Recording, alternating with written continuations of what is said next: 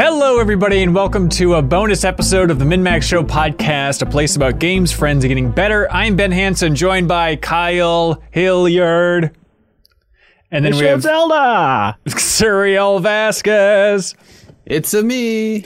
And Janet Garcia. Hey, what's up? Welcome, everybody. This is all about the big Nintendo Direct that just happened this morning. If you're listening to this after the fact, we are still buzzing from the Nintendo Direct. This thing just happened. This is a bonus episode of the podcast. You can always subscribe to the audio version of the Min-Max Show podcast if you want these in a more convenient way. We'd appreciate it. And we'll have a regular episode coming up later this week as well for even more fun E3 mop-up. But holy Lord. All right.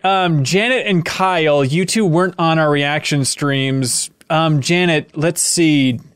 What's the best way to express this? How are you feeling about the Nintendo Direct? I was trying to think if there's some sort of facial expression thing or Go through all your reactions. Yeah. Some pitch of your voice you could maybe emit to like convey your excitement about this one. Okay, so that's like, it was good, but also it wasn't like mind-blowingly good to me. But I think like the Metroid thing is just so strong. Obviously, Breath of the Wild 2 is also a cool play, especially with 2022, not too far out. They did say, what was it? They had that one wording that I'm like, I don't know if they're going to hit this. Is it anticipating something with like... I think it was that they're working on a new Zelda game. Makes me think that they won't hit 2022. Yeah, I'm sorry to like pull the rug out from under you, but I'm like 100% expectations exceeded, like best Nintendo E3 in a while. I like, am 100%. I think that can be Metroid, true and still not be that impressive. Janet, this is what's mind-boggling. Is like the idea Advance that, Wars, like so many genuine surprises for things I wanted. Like I was really maybe it was because my expectations were so low. Yeah. That like it really was like honestly like one of my favorites in a while. I think like all around, Microsoft still had a great show, but in terms of stuff that was out of the blue for me and actually got me really excited, like this is the star of the show. Yeah, for all of E3 for me was this Direct. I thought it was so strong and so fun throughout it. And you can go back and check the reaction stream if you want to hear Suriel Vasquez squeal like a stuffed pig when Advance Wars came up on that screen. Do stuffed pigs squeal? Oh yeah. Oh, they love squealing. They're non-living. So if you poke it with like a... like something. It's unclear, but like a dead pig. Yeah, like a stuck pig. It's that's like if you were to stab a pig, it'd be the same as making another Advance Wars. Is it just that you're such a big Splatoon fan? You're disappointed by that? Quick, oh yeah. Real quick, I just want to tell Janet one thing that Suriel has said to us is that he literally thinks about Advance Wars every day and has thought about it every day since the game released. That seems healthy, I think. I mean, they got it out of the way today for me, right? They thought about Advance Wars. What are you gonna think? What are you gonna do with that mind space now that it's opened up for you? I don't know. I'll think about other things. It's gonna be weird. I mean, okay, let's jump into this sucker. So this is Advance Wars 1+2. They're taking Tony Hawk's naming convention. Do a 1+2. And so Advance Wars 1+2 Reboot Camp is the name of this thing. Suriel is the world's #1 Advance Wars fan. What'd you think? I think it looks great. I think watching that trailer again, there's a couple things that I think I'm not totally sold on how the art style animates. I think it looks nice, but I think there's something about the movements that looks very like we have to have them moving all the time. That looks a little bit weird. And I listened to the kind of remastered version of Andy's theme, which is the song they play in the trailer. Okay. And I'm not totally into it. But maybe oh my God. I'm hoping the rest of the soundtrack is a lot better. But putting that stuff aside, I think this is like as good of a job as they could have done, I think, in terms of I think the art style looks really strong. I think one of the things that I like about it is that it looks like if you had rendered it as a board game sort of, where it's like, here's these really high-res models of something that's very kind of chibi. Yeah. They look really nice. And so like you could see kind of this being like if they made it, like I said, an Advance Wars board game. Like I looked at the tiles and stuff and it looks very like, okay, here's kind of like an icon of a mountain, right? Like it doesn't look like, okay, we tried to render like a real 3D mountain, which I think would have been weird for that franchise. So I like the art style overall. I like I like the way like the stills and stuff look. And so like as far as the remake it goes, I think this is probably as good as they could have done. I think obviously my favorite is the third one, the DS one. That one would have probably taken a lot more work to throw in there. I could see them like down the line saying like the campaign from Dual Strike is like DLC. It's like that's like the season pass thing, because there's a bunch of other stuff in Dual Strike that would have probably not fit this remake. But yeah, I'm really excited about it. Like I want to play that game. Yeah, Reboot Camp. And they have a Nintendo Treehouse Live where they think they're going to be showing off a ton more gameplay, but also coming up this December. Like, it is crazy how it's like, oh, all of 2021, like kind of fell in line here from Nintendo's point of view in a really nice way. So, yeah, look forward to that one. Janet, what do you think was the most exciting thing for you? What are you most excited? The Metroid thing.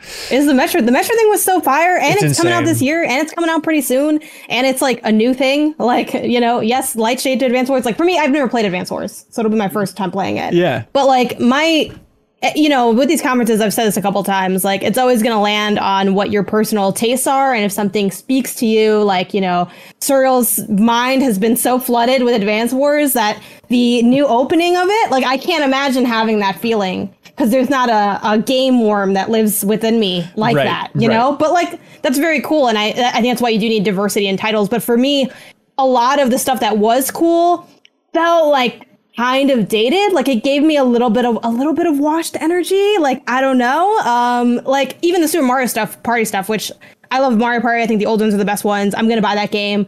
I'm going to have fun with that game. But it's like, all right, an old Mario Party, and we're doing something with Super Monkey Ball, which is a game I was all right with, and I never played WarioWare, and it's like I know everyone says it's good, so I'm gonna get it, but it doesn't show really incredibly if you've never played it. I'll be honest. You need to experience it's like, okay, old Breath of the Wild 2022. Hopefully, that's how I left feeling. To be honest. I still think it's a pretty strong showcase. I would give it like a B. I think it's very competitive with Microsoft just because Metroid was such a banger, and Bot W2. I mean, they said 2022. I have to accept that because that is what they said. Even though if I had to bet, I would say it would be 23, but that's what they're aiming for. They also showed more of it too, which I think is really key to make it stand out. So yeah, you only really need one or two bangers. I just feel like the rest of it was a little muted for me. Like if this was a regular Tuesday, I wouldn't have been surprised. Like it didn't feel like the only E3 feeling I got was Metroid and Breath of the Wild. Okay, well let's dive into the biggie there. One of the biggies, Metroid Dread. Which it blows my mind that they called it that. I mean, this is like the equivalent of rumored, Yes, teased. It's like if they made a new Chrono game and called it Chrono Break. It's just like, oh, like that thing that I thought for sure was just like a code name from frickin' 15 years ago. It is just mind-boggling that no, we're making a new 2D Metroid for the Switch, and we're just going to call it Metroid Dread. And then the producer. Never give up hope. I guess that's the lesson. Yeah. The producer in like the beginning of the Treehouse stream, in a little behind the scenes thing, he talked about that, yeah, they were working on Metroid Dread 15 years ago and it didn't quite work out. And then they said it had a second shot and it didn't quite work out. But now this time around with Mercury Steam, the Spanish developer who also worked on the Metroid 2 remake at the helm again, they're making a new 2D Metroid. Everybody rejoice. Nobody has anything to complain about anymore in the rest of the world. Yeah. I mean, quick sidebar on Mercury Steam. Like, really, I really feel strongly like an underrated developer. Like, I really like Mercury Steam a lot. I think Lords of Shadow is fantastic. I think Samus Returns is fantastic. But they, like, weirdly have not had this, like, explosive hit. And I'm, like, hopeful that this one can, like, elevate them some more. I was very happy to see that they were developing it. Like, that was my first question when I saw it come on screen. I was like, is Mercury Steam doing this one? Because I want them to, you know? Yeah, and as Surreal pointed out in our reaction stream, they're the rare developer that's worked on Metroid and Castlevania. Oh, yeah, they are the Metroidvania developer. Surreal, I'm stealing words directly out of your mouth. Yeah, I watched more of the presentation, and I think this is like a Prey 2017 situation where I don't think it has a ton to do with the previous efforts to make that title. I just think they just stumbled onto a concept where this title fit, because the big thing is the Emmys, right? Like these robots that are constantly stalking you, and that, as far as I know, I don't think you can really kill. It's almost like they're just adding like Mr. X creatures to the Metroid universe. Well, I was confused with that. So in the treehouse, it shows Samus goes and gets an Omega Blaster, and it seems like she's able to take out one of the Emmys with that, right? But then you lose the Omega Blaster? So it might just be like, hey, like, the equivalent of like a nuclear bomb is the only thing that can kill this thing. And so you have a very limited number of them. And so you just have to like this. It effectively works as a key of like, once you have this key, you can get rid of one of them, which I think is a pretty cool mechanic. But otherwise you have to like go into stealth mode or just avoid them entirely, which I think is pretty cool. And I think the being able to kill them actually kind of counters the idea of like, okay, I don't want to be annoyed by these things when I'm backtracking. So it's like eventually you'll clear this area out, but maybe, your first time through an area, it's going to be like the kind of, okay, I don't want to explore too much because I could run into one of these people, one of the Emmys. But once I come back, maybe I'll have one of these things and I can just kill this thing and then move on and like, do my regular exploration. Yes, which I think is a really cool idea. Yeah. So I wonder if like the thing that's been carrying through for the last 15 years, or however long they've been toying with this idea, is just that idea of, dread of just making more of like a suspenseful Metroid where you're going to be hunted by these robot creatures. My thought initially was thinking of the Alien inspirations for the game since the beginning, and the Xenomorph tracking people through the ship, this like unkillable monster. And then, like Alien Isolation kind of toyed with that idea a lot. And I wonder if that's an extension of that, still continuing to look at that Xenomorph inspiration, Yeah. There's a lot. I think Fusion, is going to be a surprisingly kind of important title for this because it's the sequel to that. It's effectively the sequel to that game. Right. Samus is wearing the armor from Fusion, like a redone version of that armor. And the Fusion had a little bit of that alien element because like the reason you were in that Fusion suit was because like an alien life form had taken over your regular suit. And it was way more powerful than you. So like there would be moments where like that creature would come onto the screen and you just had to like hide. But it was all basically a cutscene where it's like, okay, you need to stop what you're doing, watch it walk across this area and then keep going. So it feels like it's building on that. They also mentioned that this was going to be the conclusion of Samus's arc with the Metroids. Right. Which is an interesting way to like just which is a weird capper. I think this is maybe them being like, okay, in case anybody thought there were any loose threads and wants us to make another Metroid after this, we can just say like, well, we concluded the saga of Samus. Metroid Prime 4 out next year or whatever. Like, it's such a weird, I don't think anybody was too captivated by the Metroid timeline, but. Well, God, okay, help me out, people watching us live with the Backstage Pass. That Metroid timeline I'm always confused about. Does anybody here know, where does Metroid Prime fit again? Where is 4 seemingly taking place? Prime is a prequel, I believe. Okay. Prime is between Metroid and Super Metroid? No, okay. It's after Super Metroid. Chat, then. I think I'm going to say that no one knows. it's like a murky mess. I feel like the timelines, even when they are official, y'all remember that official Zelda timeline? Right. What kind of lie book was that? Like, it was just insulting. Yeah. I'm like, but this doesn't, they're like, you know what? It was like that, that Rihanna gif of her throwing the money into that guy's face. It was like that, like Zelda timeline here. This is what it is. And I'm like, I don't think this. They're like, we're not taking questions. And I reached into the air and grabbed every one of those bills and laid them out on a table and studied them comprehensively. You have to. Yeah. Chat says that Prime is the first. Prime is the beginning of the entire saga. But yeah, it was interesting just how they.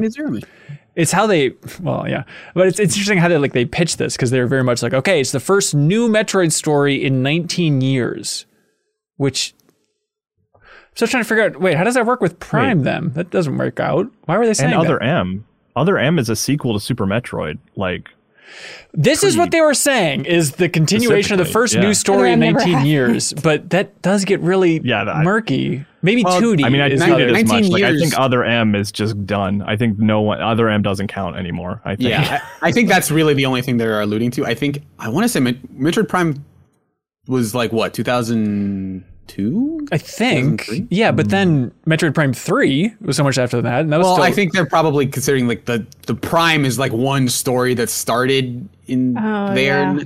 So maybe they're just like, that's one thing that started whenever, but this is like the new original one in 19 years. Or maybe they put it in the right show and they're like, you know what, close it. Did anyone check these dates? It's close enough. They don't get the sense of it. Or what's the most efficient way to say? Time. They couldn't say long ass time, so they were just like, 20 years. I think maybe it's like the continuation of the story in 19 years because it's after. That's what it seemed. That seems like it would have to be. Sense. Right. But then it makes sense. It made me laugh. It absolutely makes sense. But it made me laugh then when the producer is like, Okay, yeah, it's been 19 years since we've continued the story.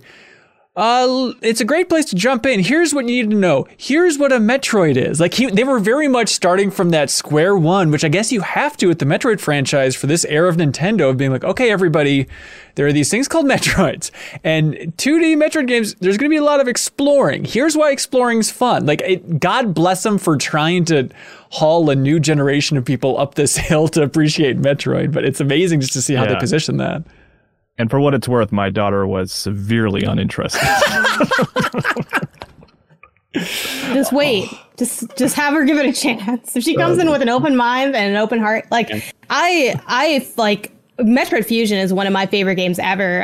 And that being said, I do barely remember it because I was a literal child when I played it. But sure. So don't at me with like, oh, did you like the blah blah with the blah? I'm not gonna remember. I just remember, but I remember the feeling of playing it and how cool, like, you know, the suit alien stuff was and the design and just sitting there. Like, it was such a good time, and I've wanted to re-experience that for so long. And this is that, but it's a new thing, which to me is like the perfect blend. So yeah, I am so excited, and I'm also someone that doesn't have like a strong history with, you know, non-2D Metroid, just because I played a little bit of Prime on the GameCube when, you know, it came out at the time because we had it, but I was really not into first-person perspective, which I know sounds like a weird-ass take, but keep in mind I was a kid, so it wasn't like, I wasn't thinking like, oh, but I'm missing out on all these experiences. I was like, I'm going to play what I like, and I don't know, it's first-person, it feels kind of shooty. I don't like the I'm not used to seeing this way, so I didn't spend a lot of time with it, but the 2D ones, I absolutely adored, and this just looks so cool. I love the design of the creatures. The lighting was really striking to me. The atmosphere with like the fog, like it had a lot of these nice touches. Like, I feel like sometimes when we revisit these sort of old, you know, if you want to call this a series or sub-series within Metroid, like you start to play like I felt this when I played some Ratchet and Clank 2, where when I was playing it, I'm like, this felt like what they thought I was playing when I was a kid, or I felt like this is what it was meant to be, and that's the vibe I get looking at this, and that's what's so exciting to me. Yeah, the environments are interesting. So the way they explained in the treehouse is that, like, instead of slowly descending into a planet to explore, this time around you're starting at the core of a planet, and then Samus is trying to work her way out for freedom. And that's like the evolution of the game. Inside. It's basically inside, or not inside. You don't want to know what happens at the end. But like, it's weird to see so many like mechanical environments, I guess. Like, Kyle or Cyril, do you have thoughts just on like the environment design that we've seen so far?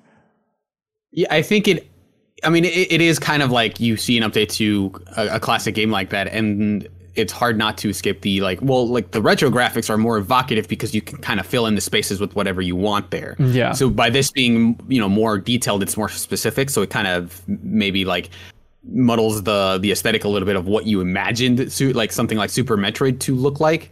But it did kind of remind me of Shadow Complex in some spaces. Oh, but interesting. There are some freakier areas. Like I was looking at the doors specifically just to be like, do you have to shoot the doors in order to go through them? And there are certain doors that are like almost weirdly Control-esque, where it's like just a series of like monolithic squares that you just run through. Yeah. So that is like interesting, and I'm curious to see if they lean more into that design. But then there are also like the kind of classic Chozo statues, and some of the like areas do kind of look like that. But you are seeing a lot more of the like facility areas that you might end up looking at like in the latter half of like a Metroid game. So I mean, Other M took place entirely on a space station. So interesting. Yeah. Kyle apparently has Other M at the time. Wait, didn't you just stream that like last year or something? I played Metroid Prime and Other M. Well, I replayed Other M like a year and a half ago. I played Metroid Prime through the first time fully, streaming it like within the last year and a half. Oh, that was the first time I'd played and beaten Prime 1. Oh, wow. But yeah, so because it's Mercury Steam and the same developer as Metroid 2, it seems like, well, the remake of Metroid 2, it seems like they're pulling a lot of stuff from there. Like, okay, you're going to have, what is it, the melee, the dash melee, all that stuff. Which is great. Super awesome. Yeah. Yeah, and it's weird that this is an exciting thing, but they're like, now you have free aim while you're running. Where it's like, oh yeah, it has been that long, where now we have twin sticks for Metroid, like compared to the 3DS. So that's going to be a novel, strange thing for the Metroid franchise. Let's see. There's a Phantom Cloak, so you can seem invisible for the enemies, because it seems like stealth overall is going to be a strangely big thing here, because you're trying to dodge those enemies, because it seems like it's insta-kill, right? Is the way they described it, if they touch you? Seems that way. Yeah, and I think you have to kind of pick your battles a little bit, because I think you can only be invisible if you're still. I don't think you can move while you're invisible, because they didn't show that in the trailer. So I'm guessing it is like stand still, and it'll won't kill you. Gotcha. And then in the treehouse thing, they also said that there's an AI named Adam that you're going to be talking to throughout the game, and like uploading data, and then he'll convey lore to you and stuff like that. So really curious. It's another Other M thing. There's a character named Adam, like a very prominent character named Adam in Other M. Really? Yeah, so I wonder if that's his like deceased body, and Samus is like, well, commander. I'll turn him into an AI, and then he won't have to push me around anymore and tell me when I can use my upgrades. Yeah, So that was weird. Adam's role in Other M, is he would tell you when you could use the upgrades you already have. Oh, everybody in the Backstage Pass is screaming that's the same as Fusion, that the AI from Fusion was also called Adam. Oh, so it's that's carrying okay. forward from there. Okay. There we That's go. interesting. But it's out October 8th this year, everybody. A new 2D Metroid game. And Oh, there's a special edition that they have that they're selling. oh, really? It looks really cool. Yeah, it looking has like it has like an art book and maybe some like weird cards or something. Yeah, it's art cards, art book, and like a steelbook case. All right. Oh, I don't need any of that. I'm so excited. I'm definitely Yeah. gonna buy it though. I mean, that's a lot of Get those collector's amiibos, items. too. I love how those steelbooks just like stick out against the normal spines too. They're like so abrasive. You want to make yourself look slightly weirder? Steelbook. This is it, everybody. I feel like I've been beating this drum for a long time, but if you're in that camp of why don't they make more 2D Metroids, if this game doesn't sell, you all have to shut your frickin' mouths for the rest of time. This is your chance, because you had a chance a couple years ago, and everyone's like, yeah, but it's on 3DS. I don't want to play it. Now's your last chance to support Metroid, everybody, if you want to play this thing in the future. Metroid Dread. Let's see. Surreal. We should hit on how they opened the show. The big new Smash character reveal. That was the Yeah, from Tekken. It was weird. Yeah, like I was not expecting that. I think that they are slowly building one of the better fighting game crossovers among fighting games. I think the only person missing is Scorpion at this point. They can't That would be do the it. last big one. I can't imagine they will do that, but I would love it so much. I was about to ask you, why aren't you speaking with more confidence in the crossover element? Like, I can't think of anything that would even rival Yeah, it, well, I but mean, it's yeah, just like Mortal it's one Kombat, character yeah. from each franchise, but whatever. Like Yeah. it is crossing over the most fighting game franchises, and that's really cool. Like Kazuya is maybe one of the more boring characters, but it's like the one you're gonna pick. It's like Kazuya is the Ryu of Tekken.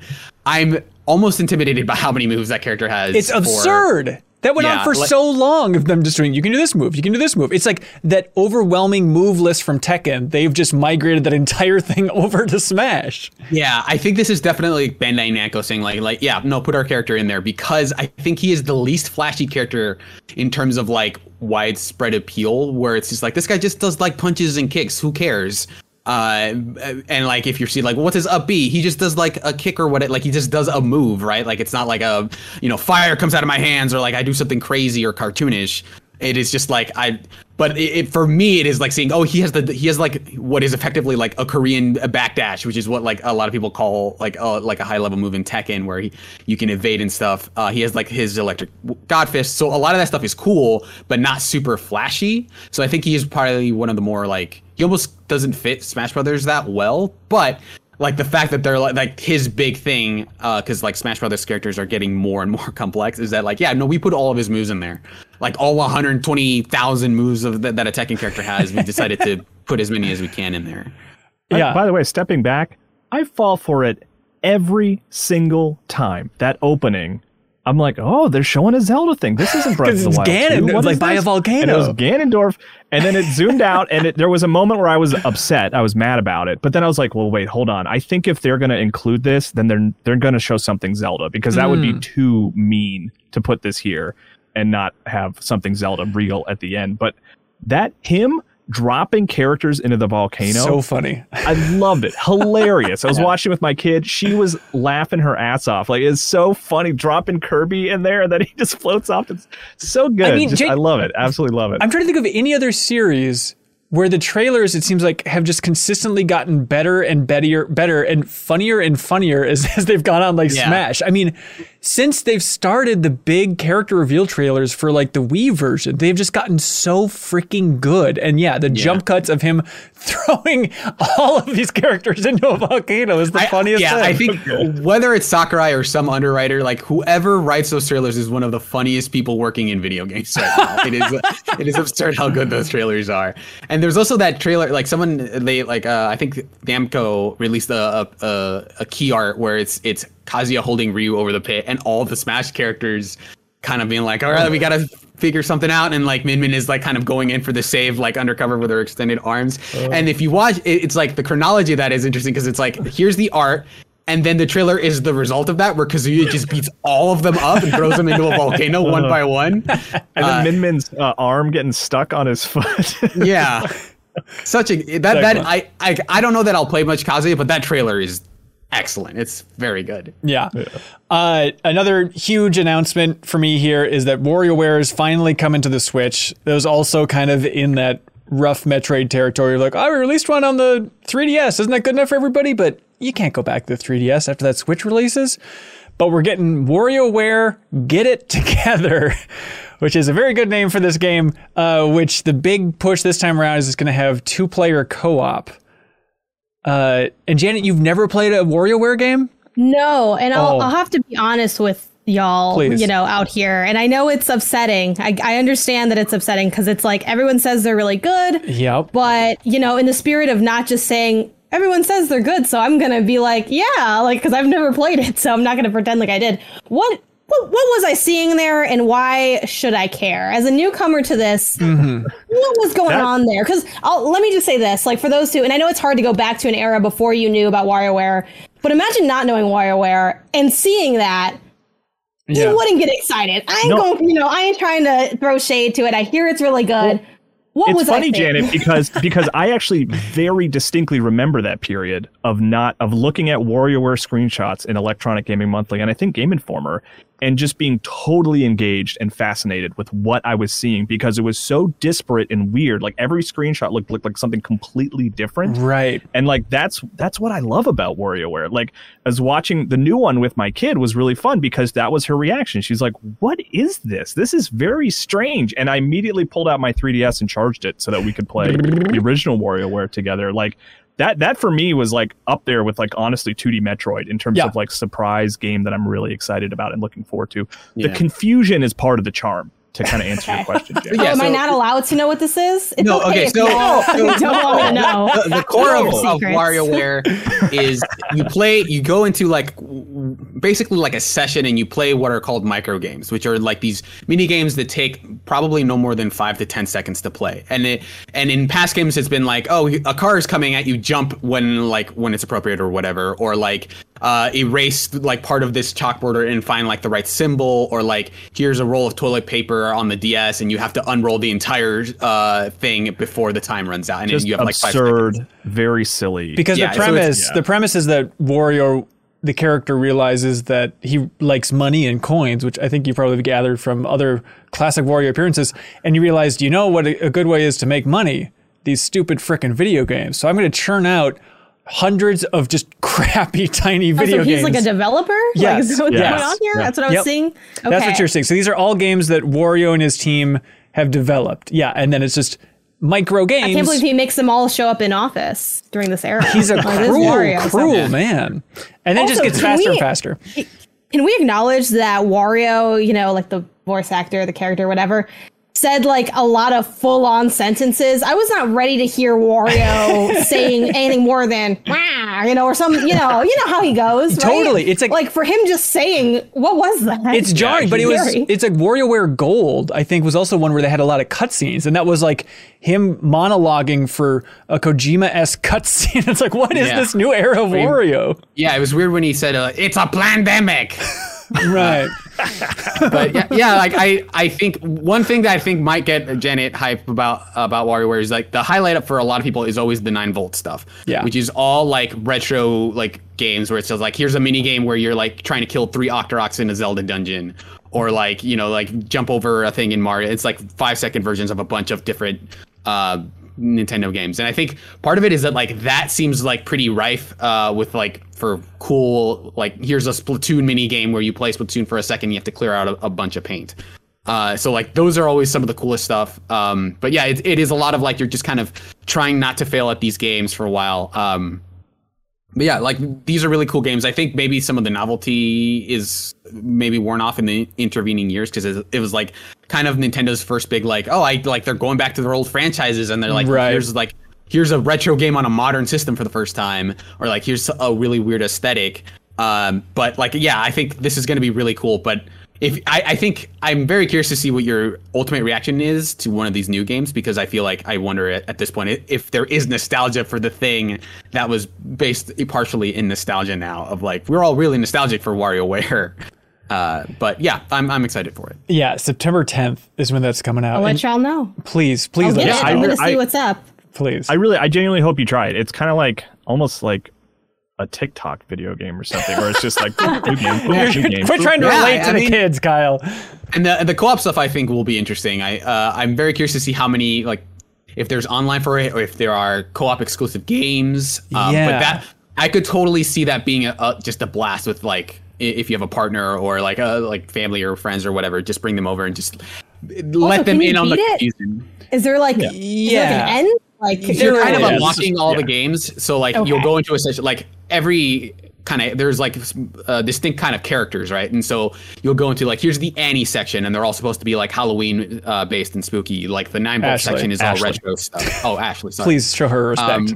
There's like Kat and Nina, a cat. There, I think there's like two ninjas or two girl ninjas, and so you're unlocking the games, and eventually you can play any of the games distinctly, or there will be like remix areas where it's like we're combining all the different sections. And I think that one of those is like we're making them really fast, we're making them really hard, and then this is like the finale where you're playing a bunch of them for like the end game. The weird thing this time around is they said it was because of that 2-player co-op, you need to like see who is on the screen, so you're actually playing as Wario or like the WarioWare cast of characters on the screen, where normally it's like here's a random game where I guess you're controlling this cat's eyelids, or you're controlling like you're holding tweezers to pull out nose hairs, right? Or like you're controlling this bird that has to hover real quick while the earth shakes. And so it's weird that now all of that's Wario and those characters. I feel like it removes a little bit of that randomness charm, but I'm curious to see how it actually works out there. So I'm definitely looking forward to it. Real quick,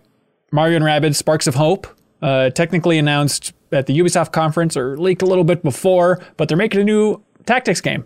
It looks great. It's cool to see. Their angle for the sequel is that it's basically Mario and Rabbids with more of a Galaxy bent. They even have like some music from Galaxy. There's the Rabbids Rosalina, and then they have Sparks, which are the fusion of Rabbids and Luma from Super Mario Galaxy. So that's bizarre. Yeah. Did they add any new like mechanics, or like is there anything new to the strategy layer of it that you guys saw? The free roam. Instead of it being grid based, it seems like it has like you get an area of attack like that you can choose to be in any spot of that, which people suspected when we first saw it at Ubisoft, but it was them like doing VO and being like, yes, this is how it is. So I like that they did add a little bit of contextualization, which we didn't get when we saw it at Ubisoft. Yeah. Are you excited for that, Jana?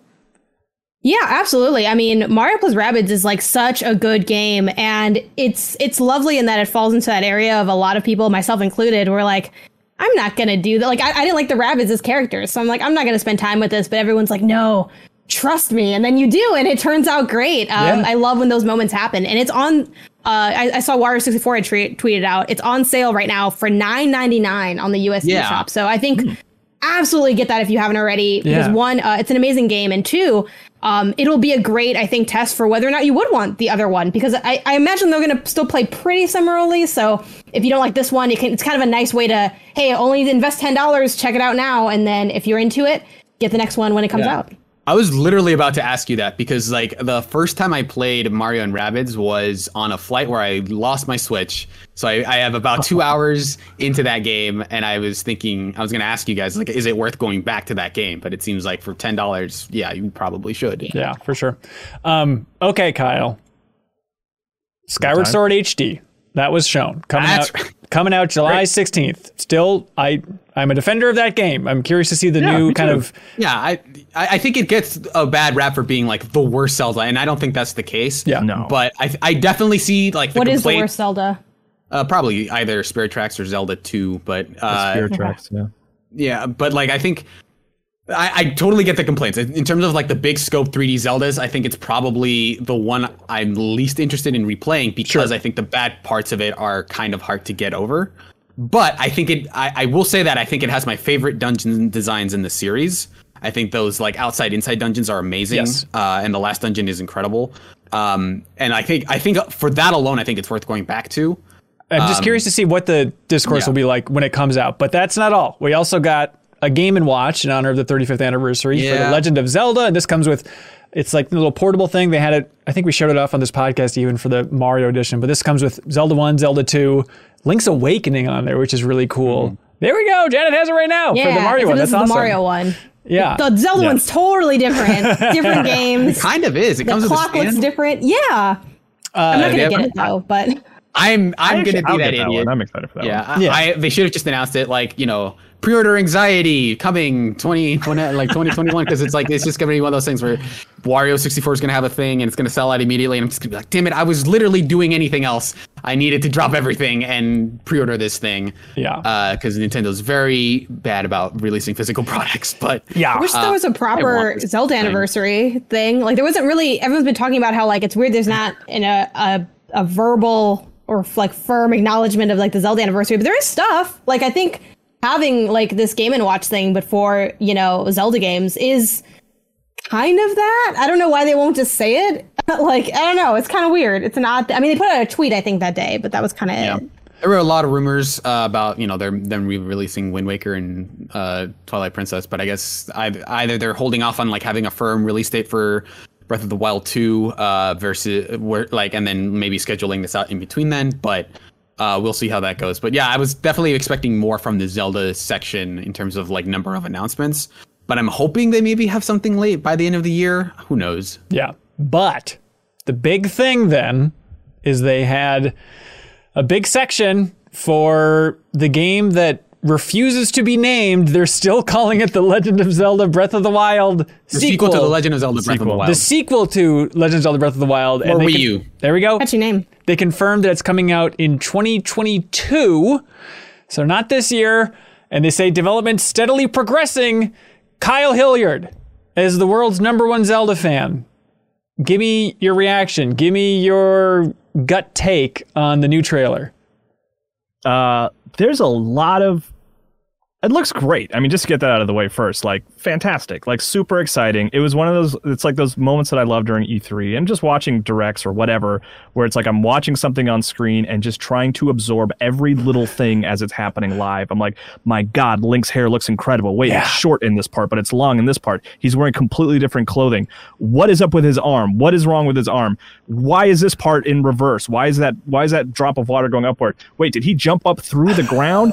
He can reverse time with a new thing, like it's this is our Elden Ring trailer. Yeah, I've rewatched it multiple times. I've already pulled it into Premiere and reversed parts of it, and like I and it's also the big thing for me is like I joked right when we started, Hanson, that I'm like not feeling great about our title predictions because I was very focused on like underground, we're going to lift up the castle, we're going to go underneath Hyrule, and it was like, nah, just kidding, we're going like up in the sky. It's the complete opposite of what you think, and it's so obvious in retrospect. It's so good of a bait and switch to have that opening trailer be all underground and everyone was all in on like, okay, it's going to be dark dungeons. And even stupid old me was like, I don't know, dark dungeons. That's not what I want from Zelda. I want the big, free exploration, bright.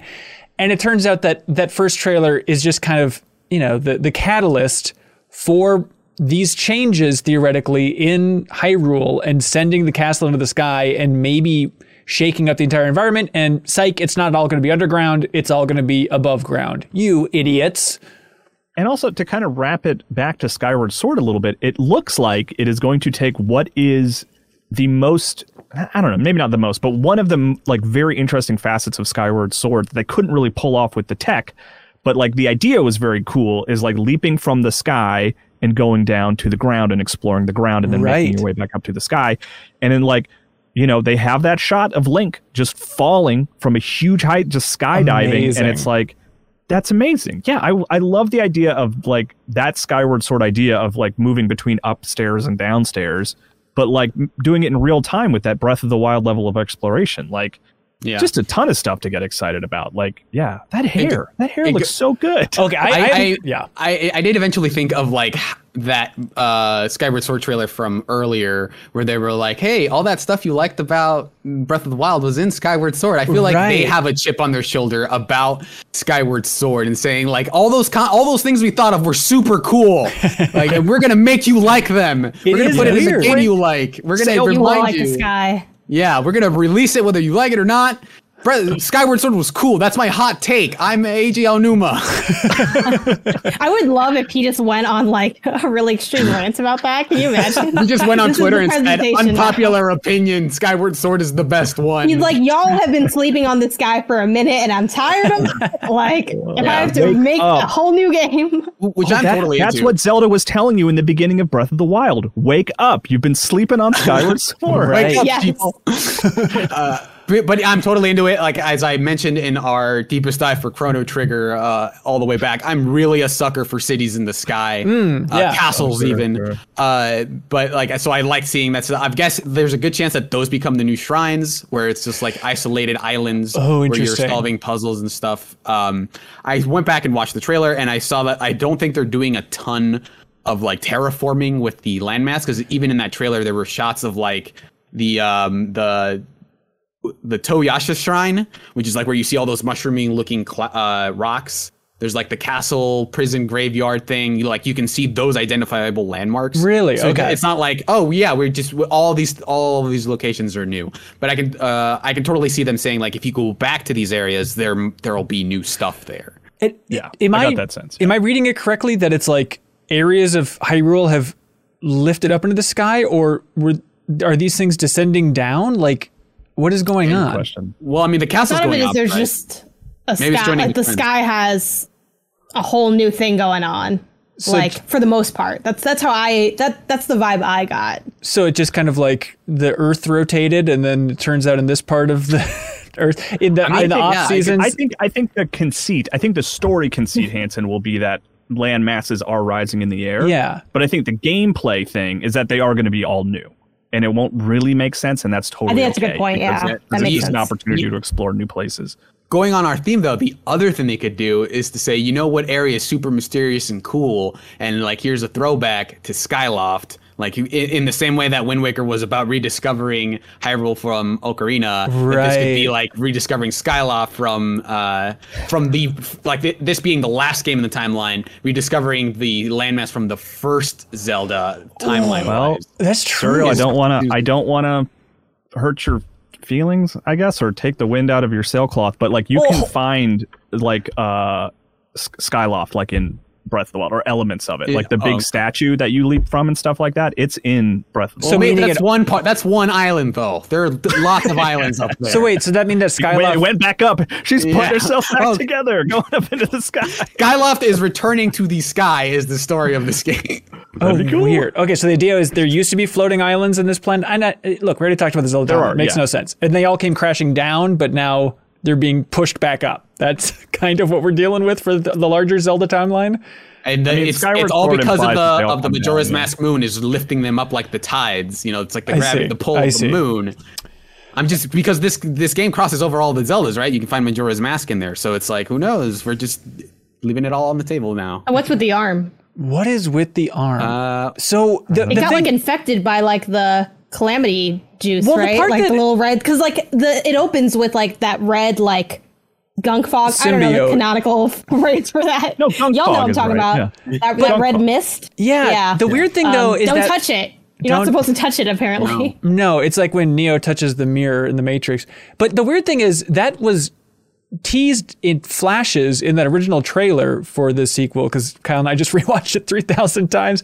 But it's all green. And like it shows it's like green kind of like taking over Link's arm in that trailer from a couple years ago. And then this one, I don't know if they just changed the aesthetic to go from green to red, or it starts out green, then turns red. But then even when Link uses like the reverse time, jump up to the skyloft, ripple through the ground, then it looks green again. So I don't know exactly what's happening. So what if this was like an eco situation, right? Jack and Daxter people, you know what I'm talking about, where like the dark eco is different and then like you can harness the light because maybe there's something going on with that because it just seemed like I don't know if infected is the right word, but like some stuff went on his arm and now his arm is different. I feel like those two things are related. You don't just stick your arm in that weird calamity juice and come out okay. Like something's going on there. And I think it could maybe like change, but maybe the color change has to do with like the properties of it or the abilities. Yeah. The original teaser does it heavily imply that there is like a severed arm that, you know what I mean? Like the arm is separated on Ganon's chest. Man. So I don't know if it's like an infection so much as it's a physical. But he got like a new arm. Yeah, this is like Is it like a Metal Gear situation where you like have remnants of Ganon's arm on you?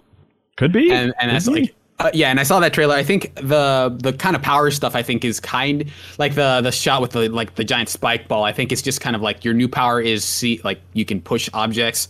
And I think that was just like, here's the path that this ball is going to take if you shoot it this way. Versus, I thought it was like multiple balls or something. I think it is just kind of like we retooled stasis a little bit to maybe made it less broken or whatever. I thought you were rewinding time on that object. I think that's what's going on. The reverse path. Okay, but I mean this is all just speculation. I mean, to add to the systemic gameplay of Breath of the Wild, this idea of rewinding time for objects, like that seems like a huge component here, right? Yeah. And I think it could be a really cool version of that because most times where you have any of that kind of stuff, it feels very binary of like, here is the unsolved state and then you rewind it or forward it and here's the solved state. But I think if you mix it even with like just collectibles of like, oh, you notice this tree's kind of weird and it's not like an explicit puzzle. It's just like a thing that if you find this tree in the wild, like you get a Korok seed or something. Like I think that could be like that mixed with Zelda's kind of systemic, exploration stuff, I think could be really, really cool. Yeah. On the superficial side of things, what is up with his hair? It's changing throughout the game. Do you think it's customizable? And more importantly, they didn't show his face. Do you think they're going to rotate the camera and he's going to have a big old Link beard? Because he's all weird and haggardy now? There's concept art of him with a beard. The concept art of him missing his arm. I think he has a little bit of a beard. You're going to have to find him in a fishing village playing Fortnite. Wait, what concept art about him missing an arm? I did think of him dropping in when I saw him. When they first showed the thing, I absolutely thought of like, and then there's like 98 other links and you just go at it. Yeah. I don't know. I love the hair though. It's awesome. Wait, Kyle, what concept art is that with the missing arm? There's a bunch. I mean, in that huge sort of database of concept art that shows like the Minish and the motorcycle Link, there is one where he doesn't have an arm. That looks very dark. Yeah. So there might be shows him in like a cave, like a rainy cave, and he does not have an arm. Yeah. Okay. So I think this is one of those things. I think it's a concept they had previously that they're able to bring forward for the sequel. Yeah. Whatever it is, I don't know what it is, but they've been thinking about it since before they were, before Breath of the Wild released. So we see the continuation of the tease from the last trailer, where before we saw Zelda start to fall, and then it looked like somebody caught her in the last trailer, but in this one it shows her falling all the way down that dark pit itself as a big homage to Smash Brothers. What are the odds now that when you theoretically play as Zelda, you're going to be playing as her in this dark underworld area? Or is it just she's lost in the underworld and now you're Link trying to rescue her and she's just trapped down there forever?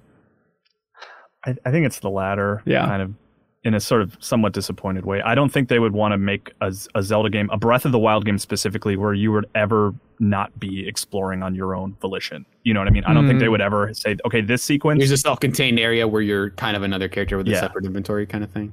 Yeah, like a Mary Jane and Spider-Man kind of situation. Yes, I don't think they would ever do that with the player in a Breath of the Wild. I'm not saying I wouldn't want it. I think it would be really cool to kind of see what Zelda's doing. That's something I love about Skyward Sword, is at the end, you get to see what Zelda was doing the whole time during the credits when Link was chasing after her, which I think is really cool. Yeah.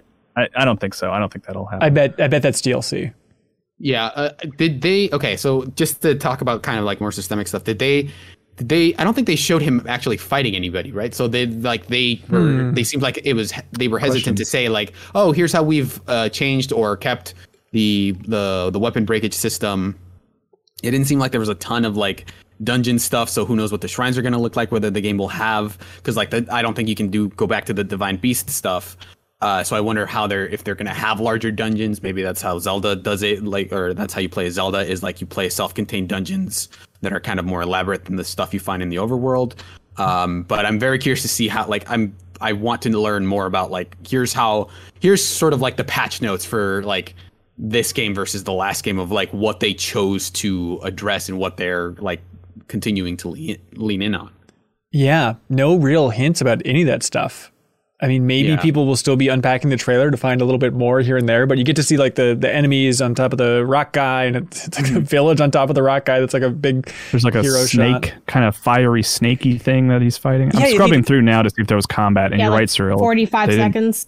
Yeah, he like shoots fire. They show him like he has like a fire weapon, like it looks like a dragon head on his arm that shoots fire, but that's like the closest thing they've shown to like a attack or something, you know? That's really bizarre.